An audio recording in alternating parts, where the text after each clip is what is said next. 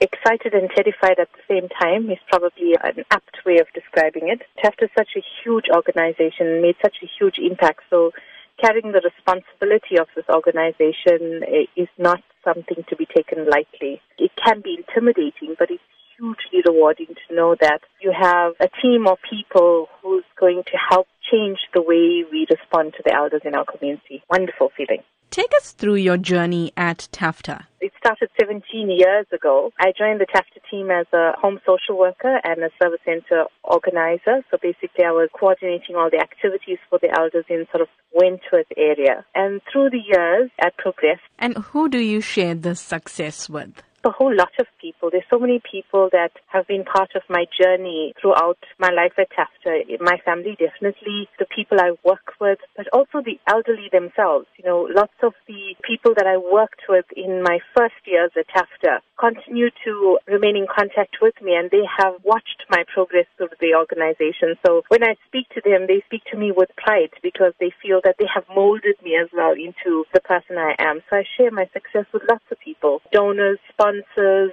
and the community at large, people who have supported us through our journey at Tafta. In your new position, how do you plan on taking Tafta to new heights? The challenge that lies ahead is quite a huge challenge in terms of meeting the need. My personal philosophy is that a better life for elders is possible. And the whole question is, how do we do that? And, I've been challenging my team to look at innovative ways to make sure that the elderly are part of society, that they have access to the services they need. They have a shelter, they have food, basic things sometimes that we take for granted.